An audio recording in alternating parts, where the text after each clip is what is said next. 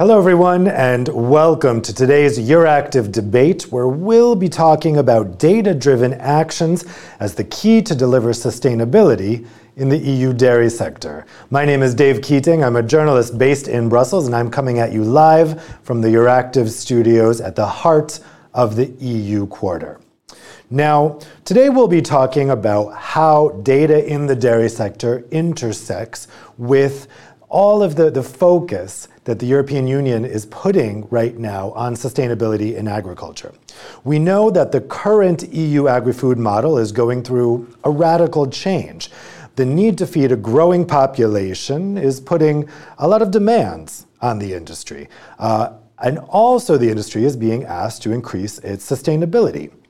The main EU policy response to this has been the farm-to-fork strategy, which is one part of the Green Deal, which is the overarching policy framework that was put forward right at the beginning of the tenure of European Commission President Ursula von der Leyen. The farm-to-fork strategy aims to make food systems fair, healthy, and environmentally friendly.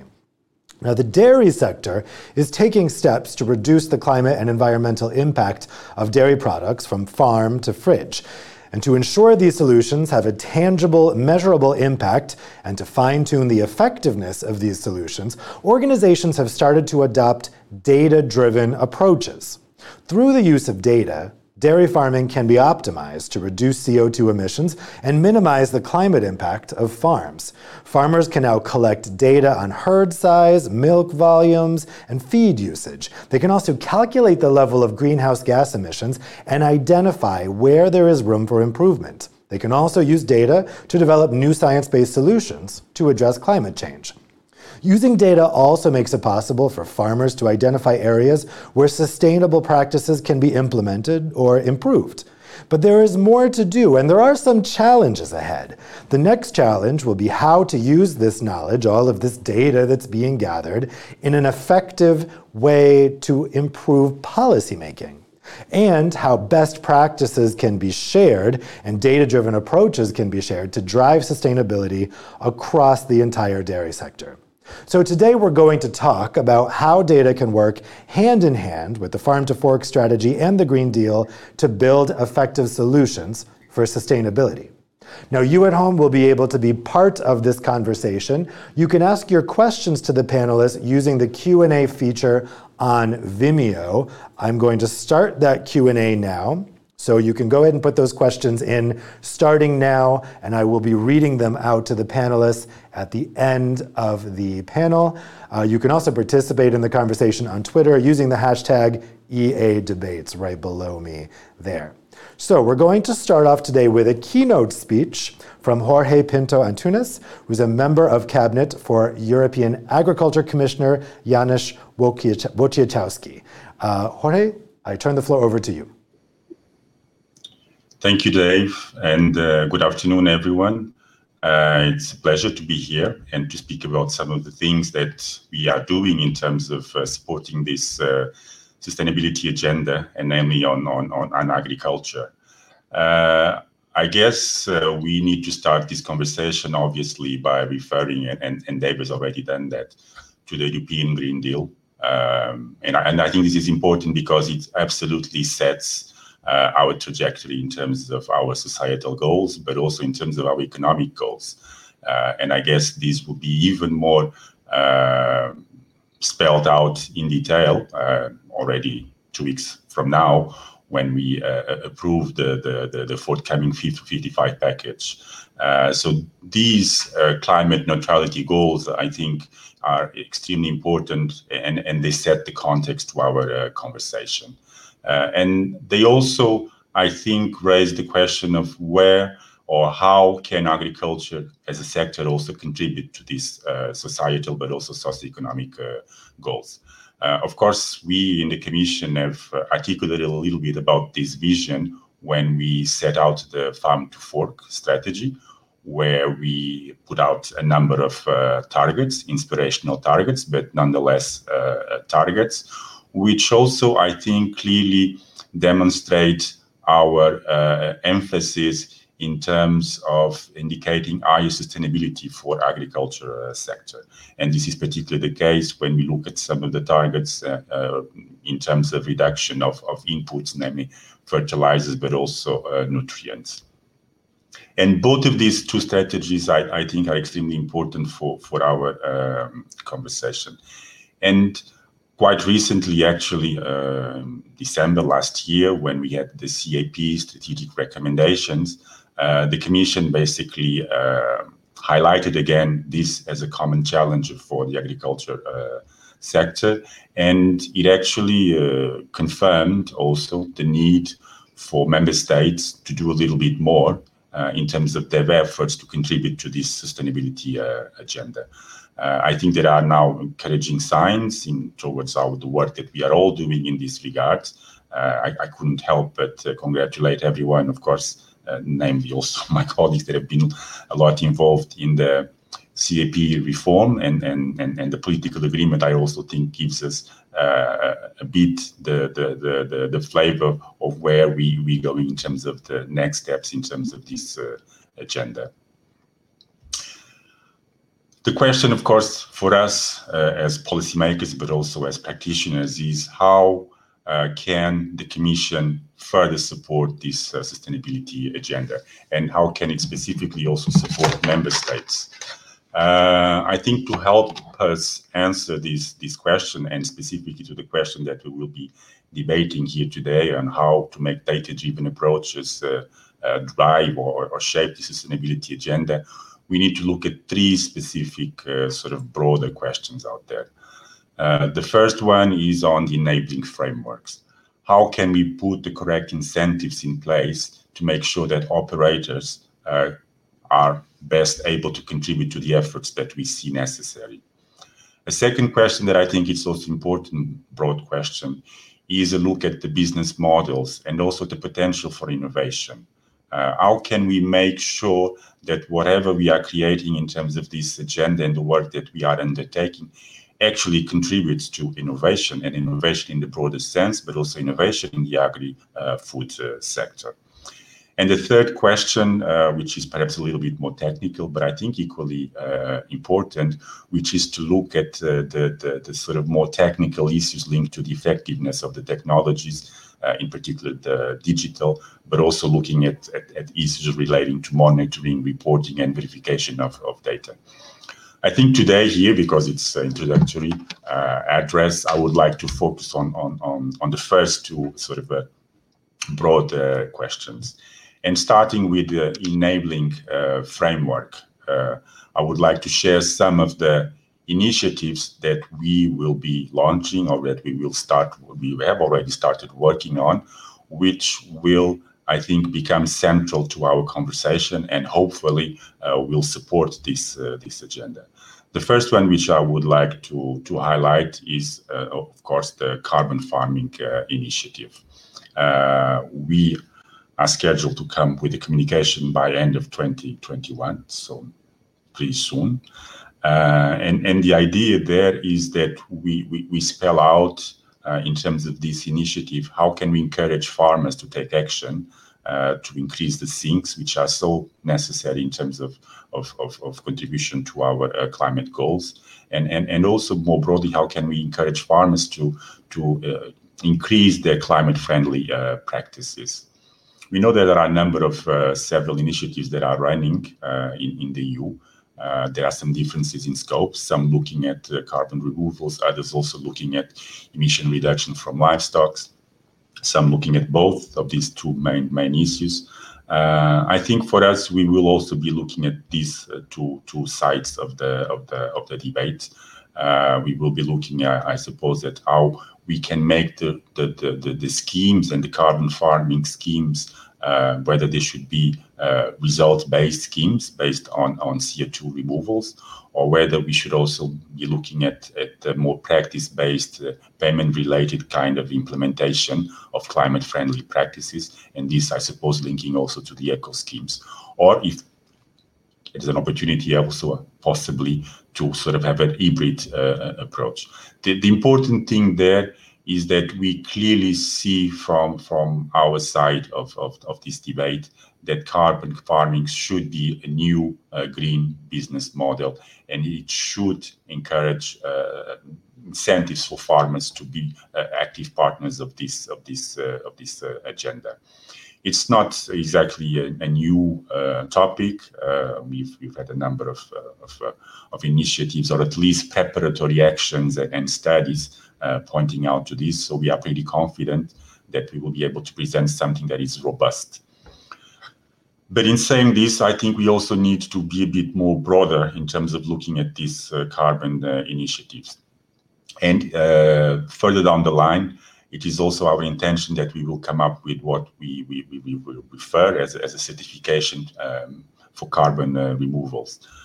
Normally, we will have, or rather, there is a need for us to clearly quantify what are the mitigation actions and the needs, and that these mitigation actions are actually trusted and widely agreed among practitioners, and that the methodologies that are underpinning this debate on carbon removals in farming is trustworthy.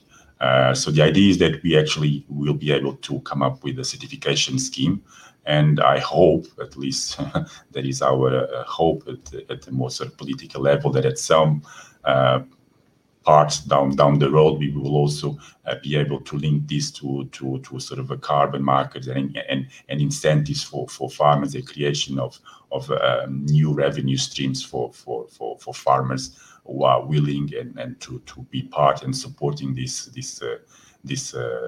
agenda. The other initiative, which I think would be important and is a bit closer to what we're doing in the side of agriculture, is obviously the work that we have started as part of the CAP performance monitoring and evaluation framework. We in the Commission have been encouraging member states to adopt more complex methodologies that take into account the effects of changes in farm practices, and namely climate-friendly practices. So we've been working on updating our farm accountancy data network to make it a farm sustainability data network. And there we've actually been looking, and we've commissioned a study which looks at greenhouse gas accounting and how we could get a module there under the farm sustainability tool. Again, the idea is that we have the tools that enable measurement, because this is important, and I think this will be key in terms of our broader agenda on data-driven approaches. I will not elaborate on two other initiatives which I think my colleague will do, which are the sustainable food labeling framework and also the framework legislation on sustainable food systems, which are of course also key pieces in terms of sustainability agenda in our agri-food sector. Now, I started this conversation by saying that there were three big questions that we needed to be part of our conversation. One was about enabling frameworks, but the other one, which I think is also important, is the role of digitalization and data in agriculture. I think this is also needs to be part of our conversation. Agriculture data as value, sustainability data as value. So for us, we're certainly looking at how we can make this data supporting or enhancing production, creation of new business models, as I mentioned, and also more broadly encourage innovation in agriculture, but also along the supply chain. So we've been also working on this as I guess part of the digital transition agenda, but I think it dovetails with our debate on sustainability. I think our policy on digital it reveals that there are benefits to sharing and comparing data across farms. At least it's definitely our belief, and we would like to benchmark performance and develop these big data-based solutions and how we can best do this. So I think as part of what we are doing under the Common Agricultural Data Space, you know that there are these common data spaces as part of the digital undertaking. There will be one specifically looking at agriculture data. And as part of this, we will obviously be looking at how can we facilitate trustworthiness, but also sharing and pooling of agricultural data. Our intention is to continue to work there, and in a very sort of a detailed policy level, we will be putting out soon, or we already did actually, the Act on data governance, which elaborates on some provisions for cross-sectoral data interoperability. I think it's important that whatever is happening somewhere in Europe is able to be shared elsewhere in Europe. And also equally important that we can actually aggregate these data so that we can have, best practices, but also some very concrete solutions that could be of use for the agriculture, agri-food stakeholders at large. So this is an important part, I think, of work that we will be pursuing in the next couple of years, and namely as part of this college. I will not, as I said, elaborate on the third part of the question, though I think it's also important. What I would like, as finishing my introductory remarks, is to say that we are definitely going to, as part of the CAP strategic plans, ask member states to foster digitalization in agriculture and to tell us about what are their digital strategies. The Rural Development Fund will obviously support investments in digital technologies, not just infrastructure, but also in terms of advisory services, which is important. And I think this intervention is more broader. And it's also about Horizon Europe, Digital Europe program, but also the Recovery and Resilience Facility. So an agenda that is here to stay, and I look forward to the rest of the discussions. Thank you. Great, thanks a lot, Mr. Pinto Antunes. That's a really good overview, I think, of what the Commission's thinking is on this as we move forward. We're now going to go to the panel. I'll introduce them now. I do want to mention some people were having trouble logging into the video at the beginning with the password. That's all solved now, so if you know anyone that was having trouble before, tell them to try again, and they will definitely get in now. So let me introduce the panelists that we have with us here today. We have Alexandra Nicolacopoulou, who is head of unit for the Farm to Fork strategy at DG Sante, the European Commission's health department. We have Peter Geort Carlson, executive vice president of Arla Foods, which is a Danish multinational cooperative and the largest producer of dairy products in Scandinavia. We have Kirsten Burseg, Program Manager for Innovation at EIT Food. That's one of the communities of the European Institute of Technology, which is an EU agency. And finally, we have Celia Niessens, Policy Officer for Agriculture at the NGO European Environmental Bureau, EEB. Thanks so much, everybody, for being here with us today. Let's start with some opening questions to each of you. I'd like to start with Alexandra. So we heard a bit about the Commission's intentions there, but I think you can tell us a little bit more in detail. What role do you see for data in driving change in the food system? Yes. Good afternoon, everyone. Thank you very much. Just to confirm that you can hear me? Yes. Okay, great. So, yes, we are all going through a complex exercise here, both policy makers and food business operators and all actors of the food system. And as you mentioned at your introduction, Dave, we are going through a transition or transformation of the food system. The Farm to Fork strategy is quite unique. It is the first sustainability EU, let's say, strategy, which is quite complex. Was already quite complex to develop, but also to implement now. And this, why? Because it addresses in a very comprehensive manner all dimensions of sustainability of the food systems, the links between healthy people, healthy societies, and a healthy planet. And it introduces an integrated approach, which is absolutely necessary because it is clear that action is needed at all levels by both through public policies and intervention. So here is the role of policymakers, but also private, all actors and other actors of the food system. So where data is sitting in all these exercises, data is crucial. We need data to empower all these actors that have a role to play, both policymakers, as I say, farmers, but consumers also, so that we can drive this transition to sustainable food systems. So I see the reply to your questions from two different angles: the role of data in shaping the actions of the farm to fork strategy.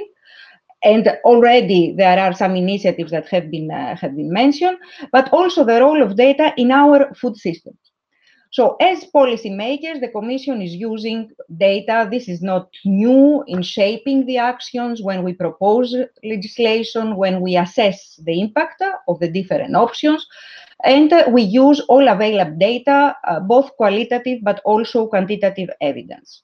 We also use strategic foresight, which is a key element to create future-proof policies. And then when we develop the policy, certainly we need to monitor, to evaluate how they are implemented, how they are applied, and also whether we need to review or to adjust them. When now it comes to the role of data in our food system, this is also crucial. Our age, our time is characterized by the digital data-driven revolution.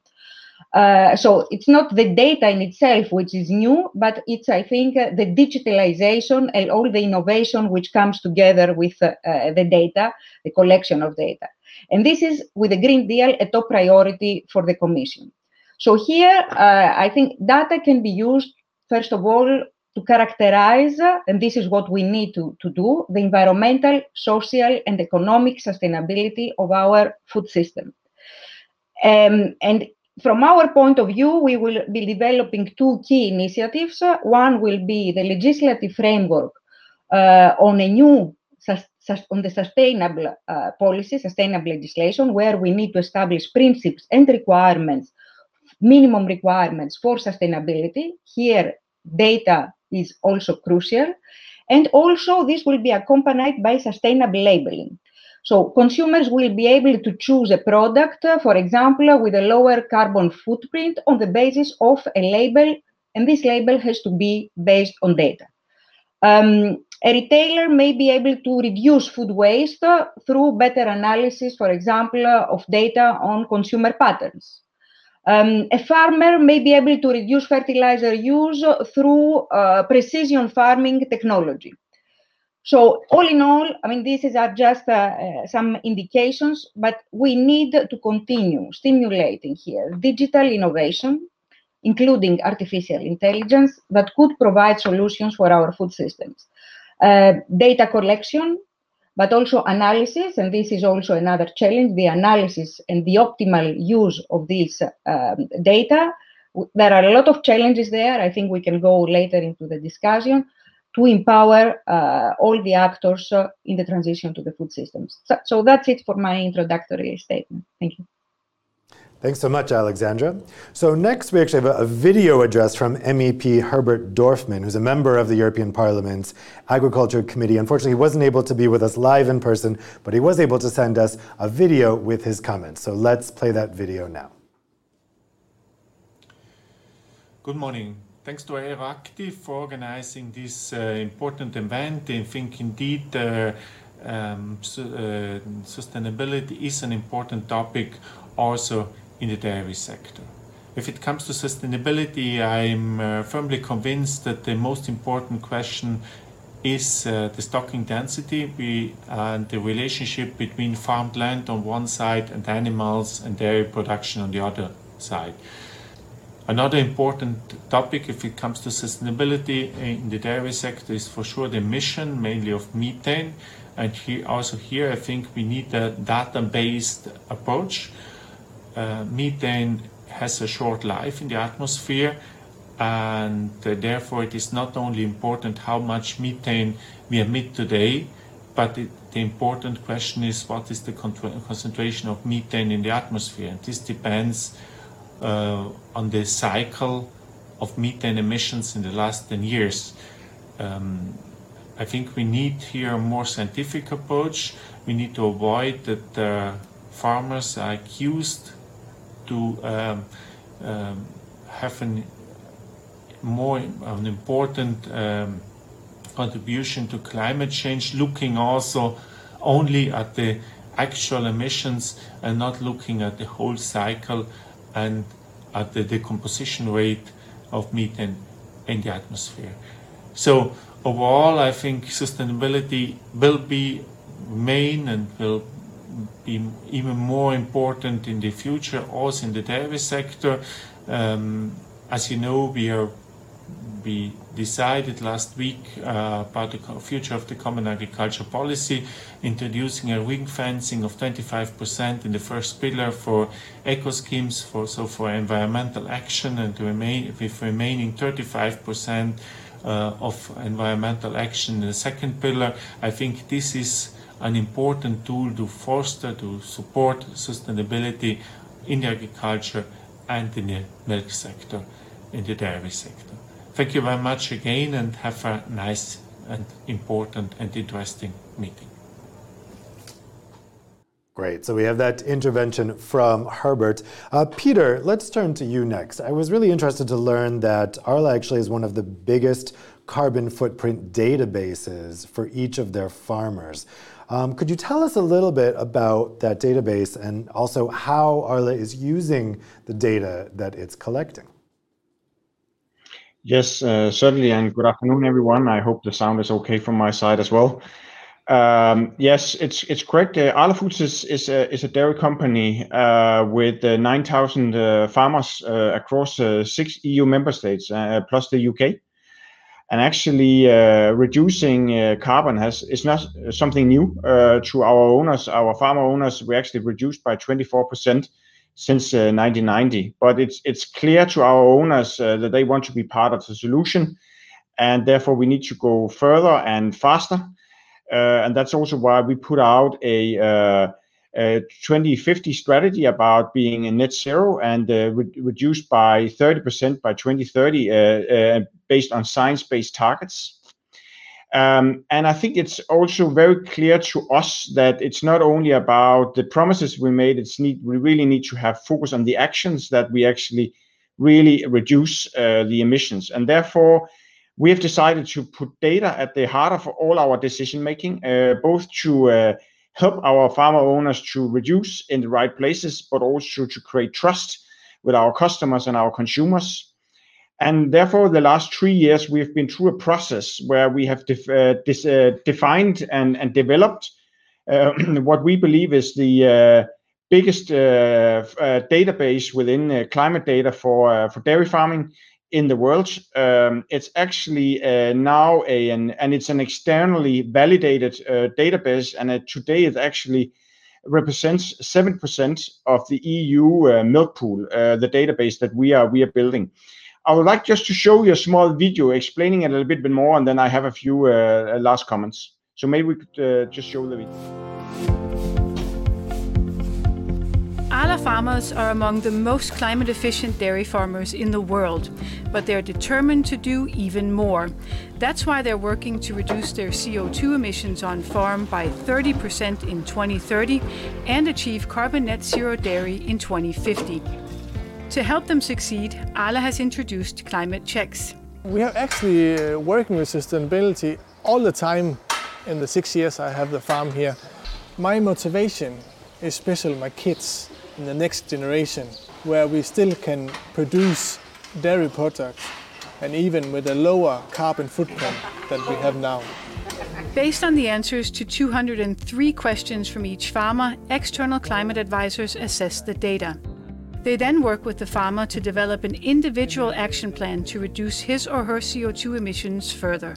With this information, Arla has built one of the world's largest externally validated climate data sets from dairy farms. A climate check works by taking into account all the input that comes onto a farm. It measures the use of fertilizer, number of animals, manure handling on the farm, crop production, use of electricity, fuel, renewable energy, soil type, peat soil, feed composition. With the climate check, we receive a lot of data back. And this data clearly helps to identify where on the farm we can improve the carbon footprint. Here on my farm we have work about putting LED lighting, cooling the milk effective, animal health about water beds, and we are also in delivering our manure for biogas. From the last climate check and the result of that, we have the focus on the cows feeding, and the feed will be as optimum as possible. The climate checks are done every year and enable the farmers to follow their own progress and benchmark against data from other ALA farms, which is an important driver for year-on-year improvements. The insights and knowledge from the compiled data will help drive an effective transition to carbon net zero for the whole dairy industry. We ALA farmers are on the same journey, and I believe if we pull together, we can make a big difference in the future.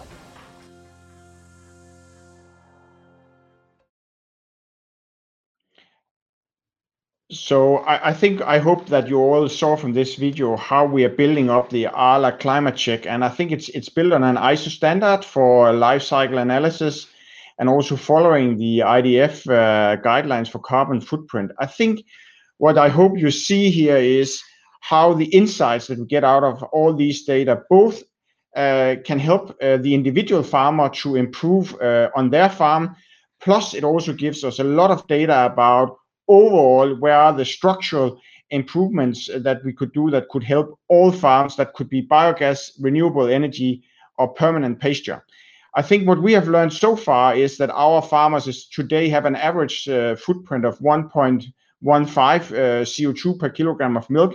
It's one of the lowest in the world.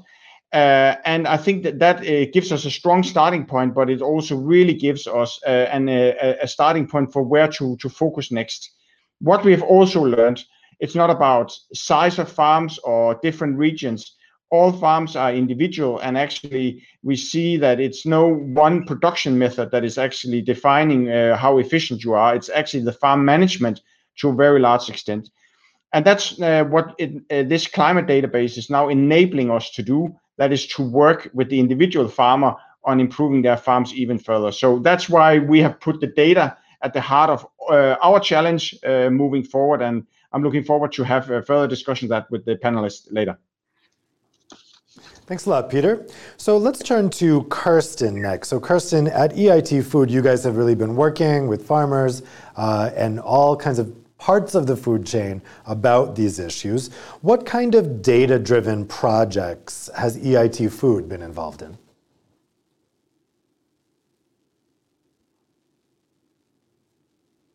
Kirsten, I think you're on mute. Okay, so you should hear me now. Yes. So first of all, I would like to express my gratitude towards the organizers for having me on this event. Yes, EIT Food is very dedicated to advancing sustainable agriculture. So we see agriculture as one of the greatest chances to deliver on the United Nations Sustainable Goals, but also on the Green Deal and so the Farm to Fork strategy, and to make Europe climate neutral by 2050.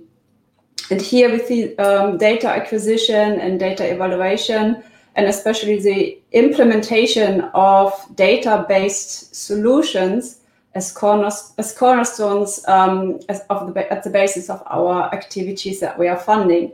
So when you're asking about the projects that we are running that are data-driven, we have a range of projects, activities running that are either coming from the innovation sector. Here the aim is to launch new innovative and sustainable solutions in the form of products, services, or platforms. We also are very engaged in education to develop leaders in the agri-food sector. We have activities in business creation to scale agri-food startups, and also we are very active in public engagement, as the word says, to engage with the European citizens. And depending on the scope of the activity, our partners are creating different kinds of data. So it might be scientific data based, for example, or yield monitor data, or soil sample data, or imaginary data to make educated decisions for more sustainable farm management, for example.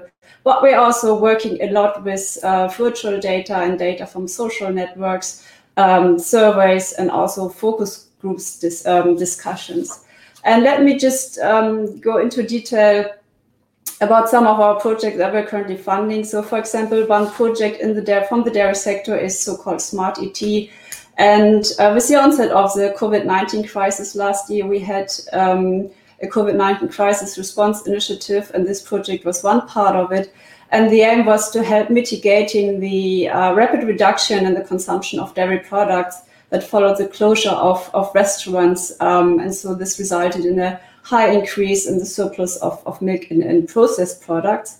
And the scope of Smart ET was to create IT applications that are able to predict the online demand and also predict feed and other costs for the dairy farmers. And this online tool was then based on both historical data and data that was collected throughout the COVID-19 pandemic, in discussions with farmers and dairies, for example. And the result of this project were two different types of forecast models, one to forecast feed costs and milk prices, and the other one was to forecast costs and revenues in order to have better farm productivity indicators. So this was just one example from the dairy sector, and I'm now going over to another sector from dairy farming, which is a project we call Pig Tracker. And here we are deploying a new system for monitoring pigs in real time, making use of state-of-the-art camera monitoring systems. And here, coupled with AI-driven predictive tools, we aim to contribute to lean production of pigs and minimizing waste and optimizing outputs, and also minimizing sickness and optimizing timely use of medications and vaccines. So leaving now the animal sector behind and moving towards human beings, we also, as I already mentioned, work a lot with virtual data, with data from social media, data from surveys, etc. And one of our projects is called Trust Tracker. And this is an evidence-based questionnaire to measure consumer trust in the food industry. For example, we have been working with about 20,000 consumers from 18 different EU countries. We are monitoring trust via a very dedicated survey, and we have implemented specific data evaluation tools that were created in the collaboration with different European universities. And helping us to monitor trust is also helping us to understand how we can influence or improve consumer trust towards the food industry. It was very positive to see that European consumers trust farmers most, and this is followed then by European retailers, for example. And the last example that I would like to highlight is our Food Unfolded platform. So here actually we are creating data in the form of videos, podcasts, articles, and other kind of virtual events to actively seek the dialogue with the European consumer. As we see that many of us see the food only on our plate without really knowing its story, where it comes from, how it is being produced, what is the impact of production on people, communities, and the environment. And so this is basically us producing data to the outside world to communicate, to educate, and to interact, and also then create a pool of information, a database as well, that then helps us also to selecting steps and ways forward to, for example, address the different components of sustainability, meaning environment, economy, and society. And so in view of time, I will stop here, and we have plenty of more examples, and you can find them on the agri-food homepage, and you're also very welcome to connect with me via email. Thank you very much. Thanks a lot, Kirsten. So, Celia, a question for you. So one advantage of having data is you can have concrete things to back up sustainability claims, and it can kind of go in the opposite direction of greenwashing because it can actually verify and really back up with science. So how do you think we can use data to filter fact from assumption when it comes to analyzing agricultural sustainability? Well, it's really clear that data is the first step towards finding hard facts about the environmental performance or impacts of food production. And we already have a lot of data, and we will always need more. That's certain.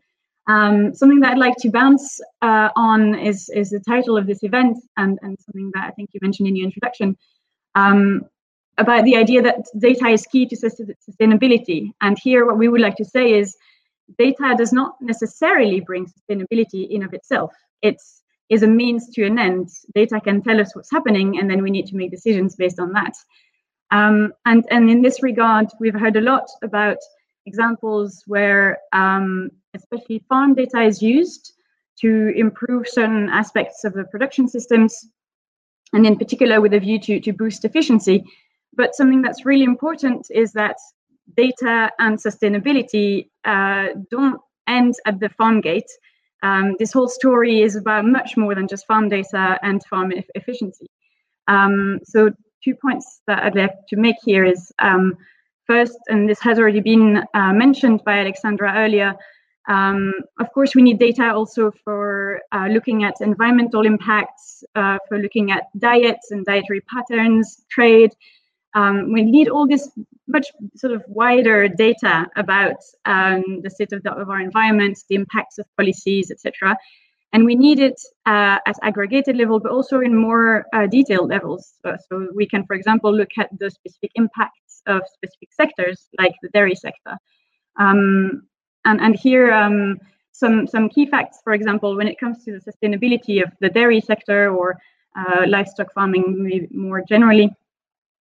One first thing that I'd like to bounce off that was mentioned by Mr. Dorfman is that methane has a short life cycle as a greenhouse gas, and that is absolutely true.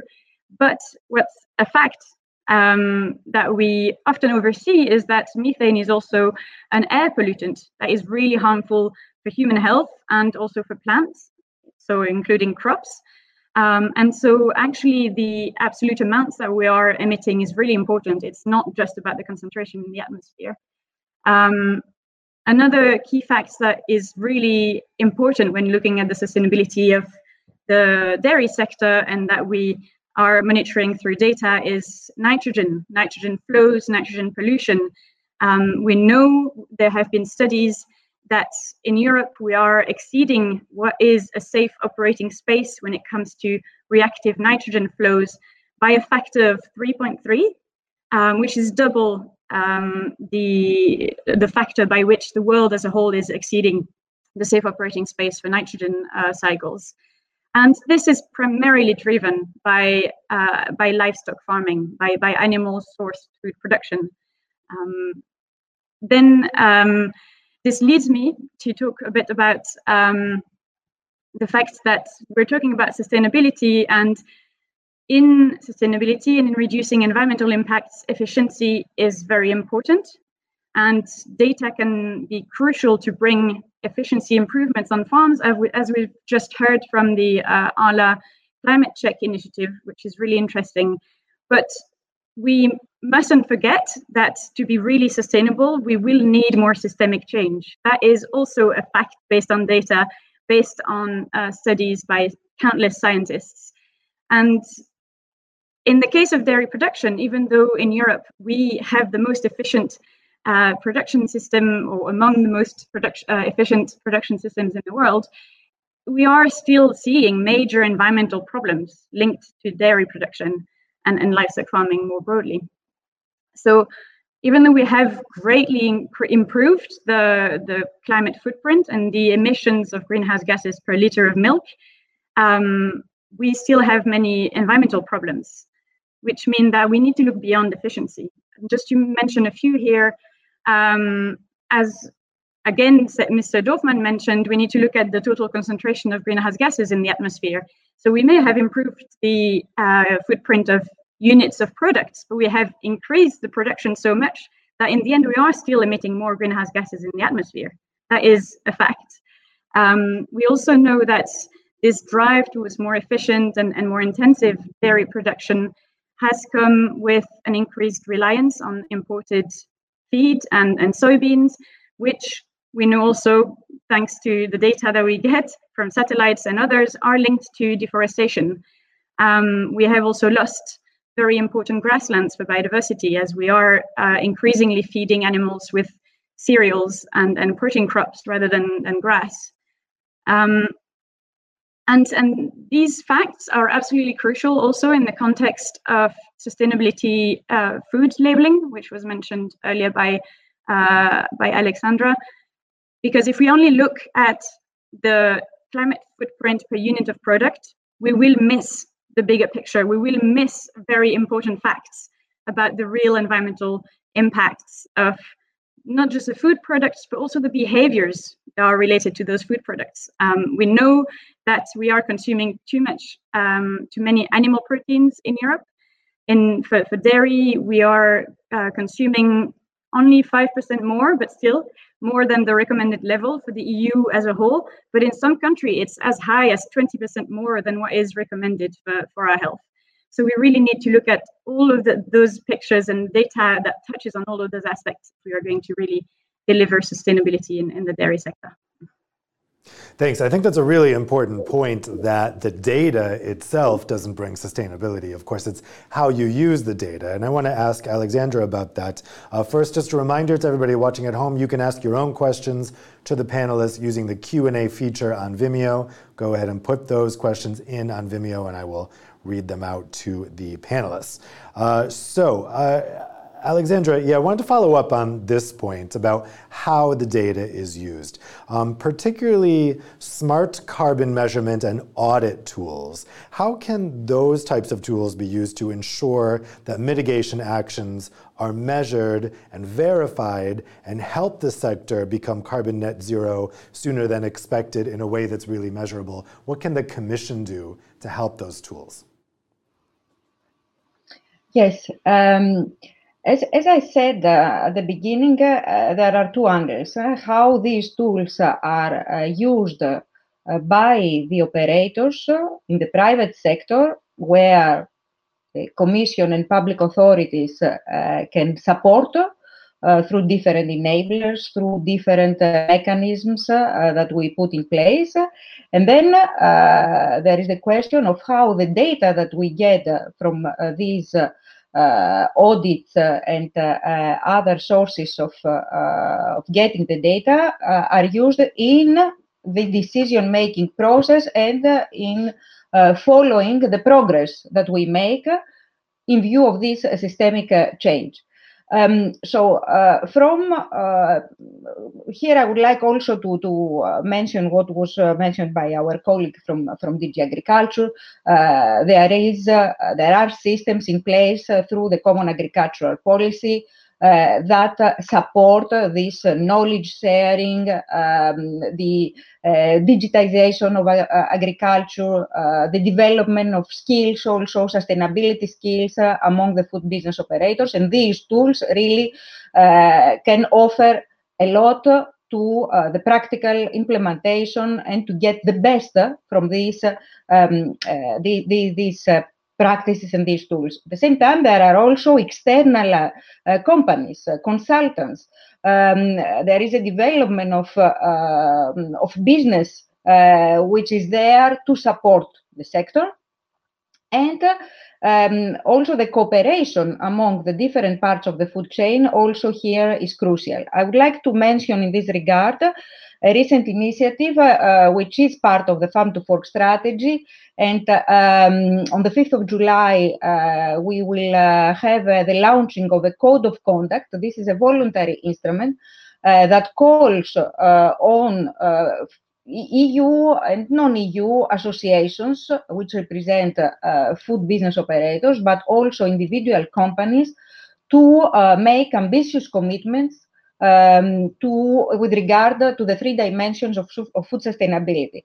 And this will be a key. The companies which make commitments, and I'm glad to say already there is an impressive number of individual companies that have committed to this code, to reach some ambitious and targeted and measurable commitments with regard to the environmental sustainability, food waste, health aspects and nutrition, revising the portfolio of their companies. They will come with such commitments, and there is, in the context of the governance on the implementation of this code, monitoring of the progress, reporting by the companies and by the associations. And the dairy sector has been involved also, has followed the development of this code. And we hope also that with the monitoring and the reporting that will be publicly available, also this will support all businesses, individuals, small and medium enterprises also, to undertake further steps. So here, cooperation and sharing of this data will be support, which has been facilitated by the European. Thanks, Alexandra. We lost you just right at the end there. It was cutting out a bit, but I think it's fixed now. Peter, I want to ask you also about these auditing tools. We saw them mentioned a bit in the video that you showed about how it's working with farmers to actually check and use this smart carbon measurement. Specifically on the audit tools, how can this help both the farmers and companies kind of verify their emissions and show to both consumers and to policymakers, look, this isn't greenwashing, these are real emissions reductions, and here's the proof? Well, I guess I would like to start. I fully agree that we cannot reduce carbon by only having data. We need to use the data for intelligent use on where to put in. And I think what our climate checks are now enabling us to do is actually that we have found out that there's actually not one production system that is better than another. There is actually the variance within a country is bigger than between countries, within also between the different production systems. So I think it's really how we use the data, and I think also it's important to remember the way we look at it. We need to have a holistic view on sustainability. It's of course the environmental footprint is important that we are talking about here with the data.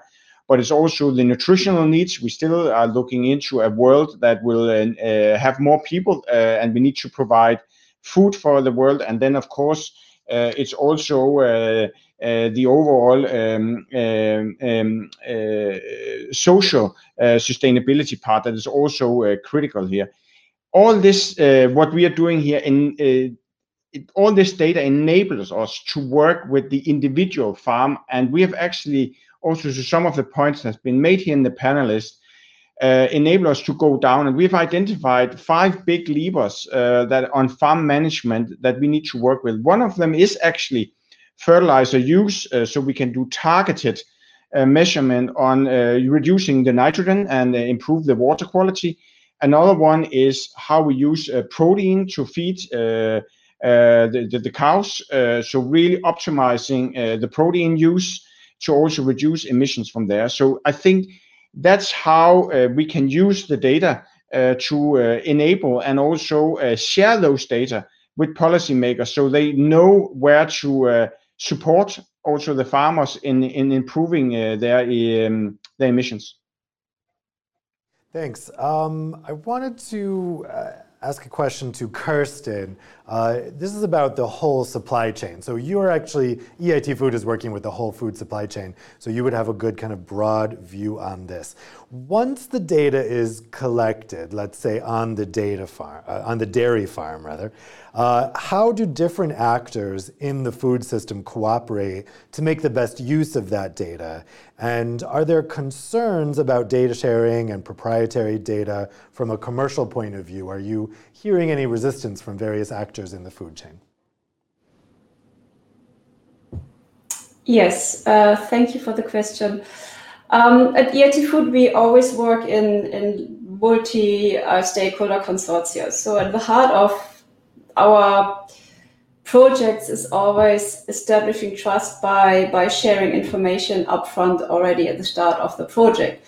So creating data, therefore, also heavily relies on the trust among the stakeholders. So you say now, once we have collected the data, what are we going to do with the data? So I would say already before we start collecting the data, we should make clear that the infrastructure on handling the data, on data security, on also the return of investment for the farmers is being discussed. And here, to this end, the involvement of the farmers is of utmost importance. And once we have collected the data in collaboration with farmers, for example, and the data has been processed, and we have developed, for example, forecast models, we have developed online tools that can help making farm practices more sustainable. Then the next step, obviously, is also to share the data back with the farmers, because they were the original contributors of the data. They will get some advisor at the side to help them understand what the data that they are providing is actually doing for them, what are the benefits of the data, and how they can also, from a business point of view, improve the sustainability, because at the end of the day, the farmers are not only guardians of our environment, but they are also businessmen. So what is important for us is from the very first moment of collecting the data, trust, transparency, agreeing on the way data is shared, handled, and redistributed, but also educating on the benefits and merits of providing this data, and how actually the benefits for the farmers result in the form of contributing of data. Celia, what about you? How do you think the data that's collected can be best used throughout the whole food supply chain? And do you also hear any types of concerns about how the data is used?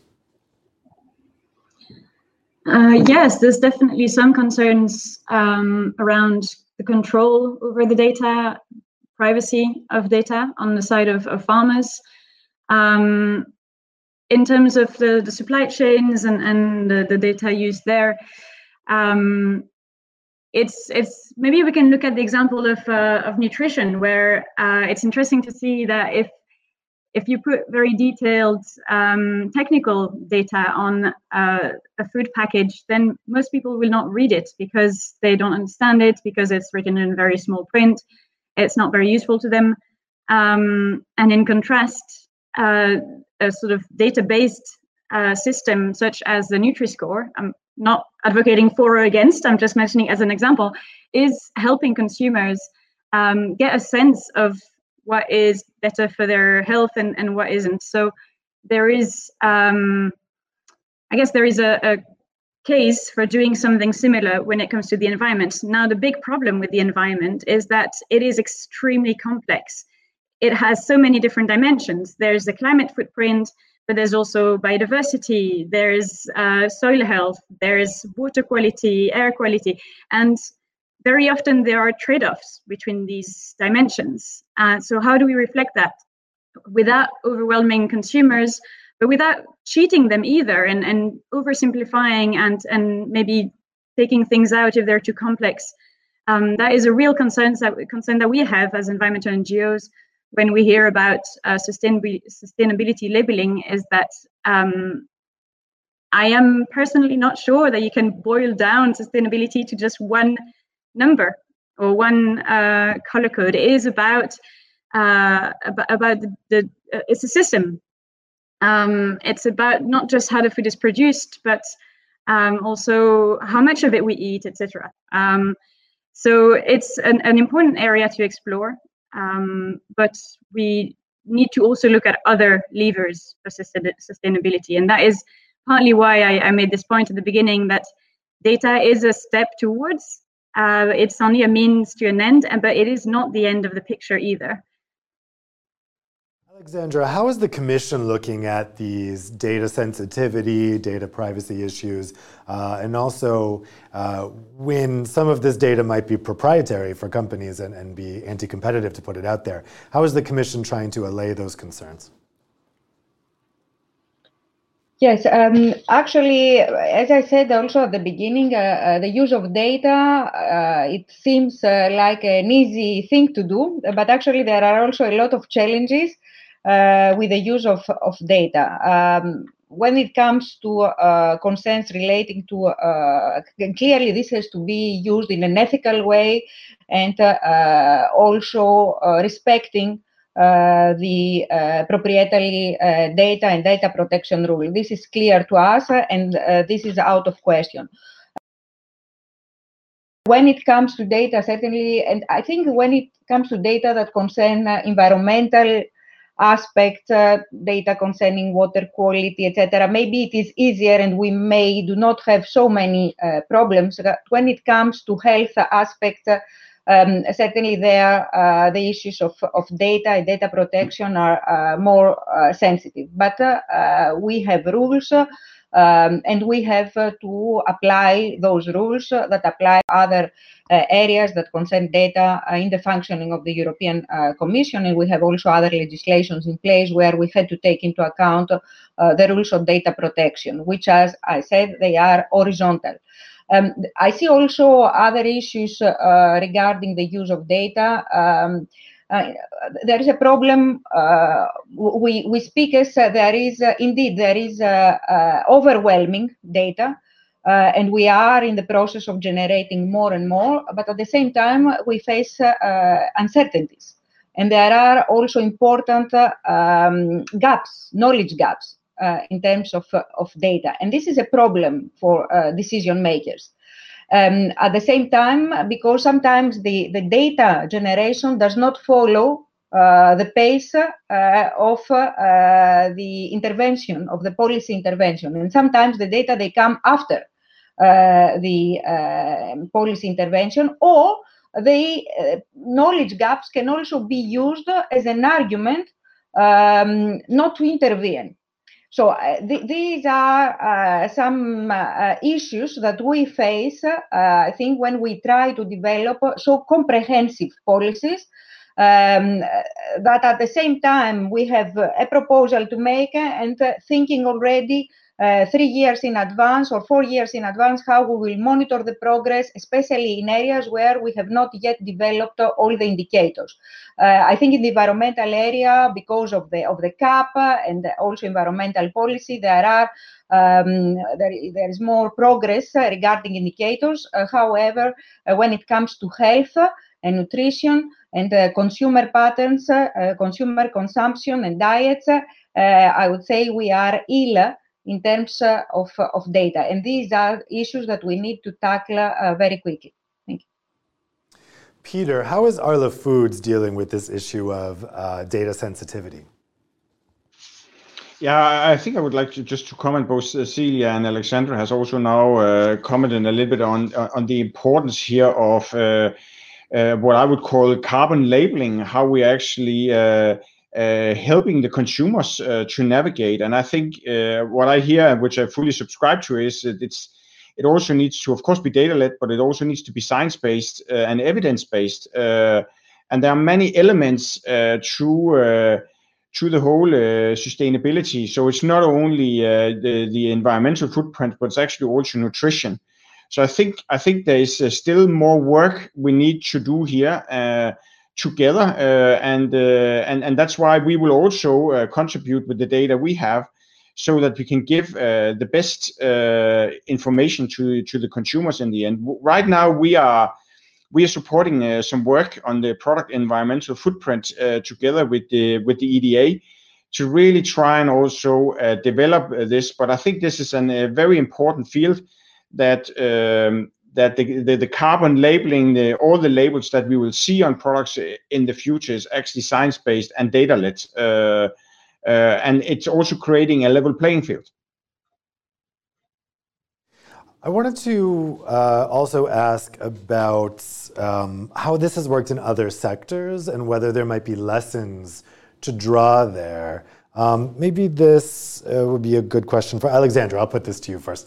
As the Commission is kind of looking in general at all of these data issues and the potential of big data, how the data is being used. So I wonder, when you're looking specifically at food, if you're drawing lessons from other sectors about how data has been used as a solution there. Yes, thank you. Actually, the question of data under the Green Deal, all the strategies which are part of the Green Deal are looked also by the Commission in a more collective manner. And there is a group of colleagues and services who are really looking on what data is actually available and how this data has been used in other policies or on other instances that can be also used and we can have synergies clearly there. I think that we have been looking also very much on what is happening in the area of environmental sustainability from in the area of products, energy label, and buildings. Here we are much more advanced in terms of legislation which touches upon different areas of sustainability, and certainly we see how the data is used. We must also, however, it's more about experience and methodologies that are used than the actual data itself, taking into account that food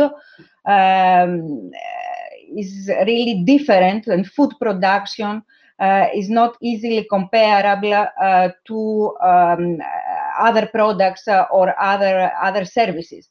Although food system contributes largely and it has its responsibility, an enormous responsibility in terms of reducing environmental pollution, the overall environmental footprint, climate change, I think that when we are looking on the how, what kind of data and how this data will be used, I believe that there are particularities and the diversity of the food system, including also some emotional elements, because here we are talking about data which is very factual, but at the same time we are talking about food which touches upon culture, tradition, something very personal, and it is not so easy to apply the data which is used in the decision-making process in the same way as in other areas. Yeah, I think that's a good point. That's what really separates food from other sectors, is that it is a very emotional topic. So I want to take some questions that have come in from the audience. The first question is a question for Peter. It comes from Konstantin Golembek. Which CO2 calculators does Arla use? How do you ensure that the underlying methodology is state-of-the-art, e.g. IPCC? Yes, go ahead, Peter, your answer to that? Yes, so as I mentioned before, we have developed a calculation behind our climate checks that is built on the IDF climate or carbon footprint methodology, and it's following the an ISO standard for life cycle analysis. So I think we have done everything we can to make a system that is scientifically validated and also very strong and transparent. So that's what we have been using. Okay, thanks. I want to take a next question here. This comes from Tom Verdonk, and I think it's for Alexandra, although if anyone else would like to answer, just let me know. So Tom asks, in addition to potentially privacy breaching and or anti-competitive collusion practices, how do you ensure that data-driven technologies are not used for abusive or predatory practices by retailers and other contracting parties of farmers? Alexandra? Yeah. Yes, I think that here also there is relevant legislation which is not horizontal, which is not really in the food area. First of all, concerning data use, and also unfair practices.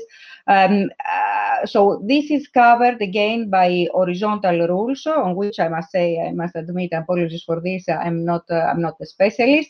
And obviously also there are questions of national law. There is national law which is also applicable and is looking into these aspects.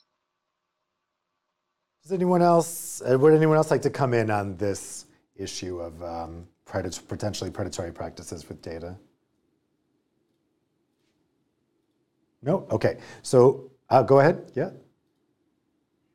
So at EIT Food, we work in consortia, as I already mentioned. So also here we have retailers as partners inside the consortium. So, and as I already said, by establishing trust and by having a multi-stakeholder community from the very beginning, you can also circumvent that there is an issue with abuse of data or piracy of data, etc.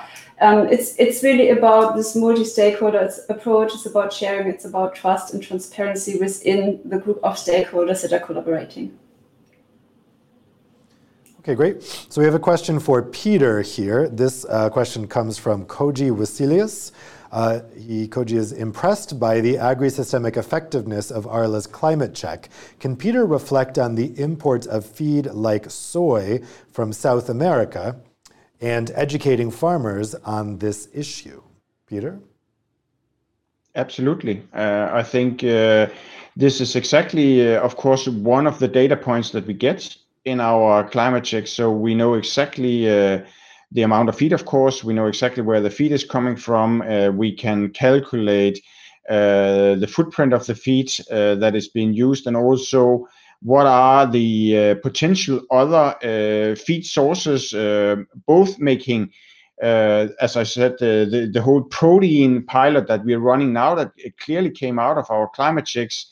How can we actually reduce or make the efficiency of the protein that we use better?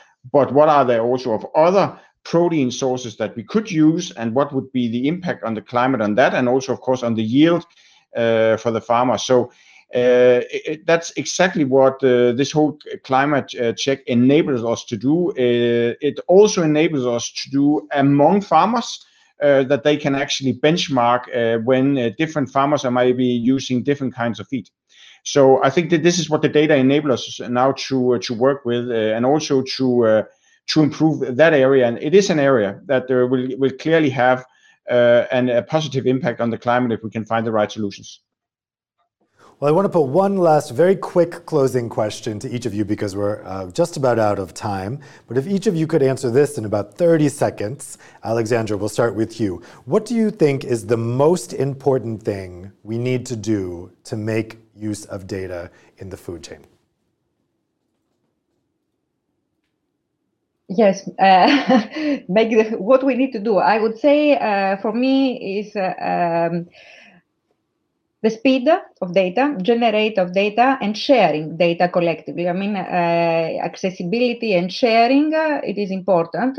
And then the next step is how we analyze the data, and good analysis of data, which requires skills also, both from the public operators, but also from the public actors, but also from the private actors. This is key, because this is the way to reach good conclusions and do not take erroneous decisions. And the other thing that I would like to say, and it was mentioned by previous speaker, is the partnerships and building relations of trust. This will help to the better use of data among the actors of the food system. Peter, what would you say is the one most important thing?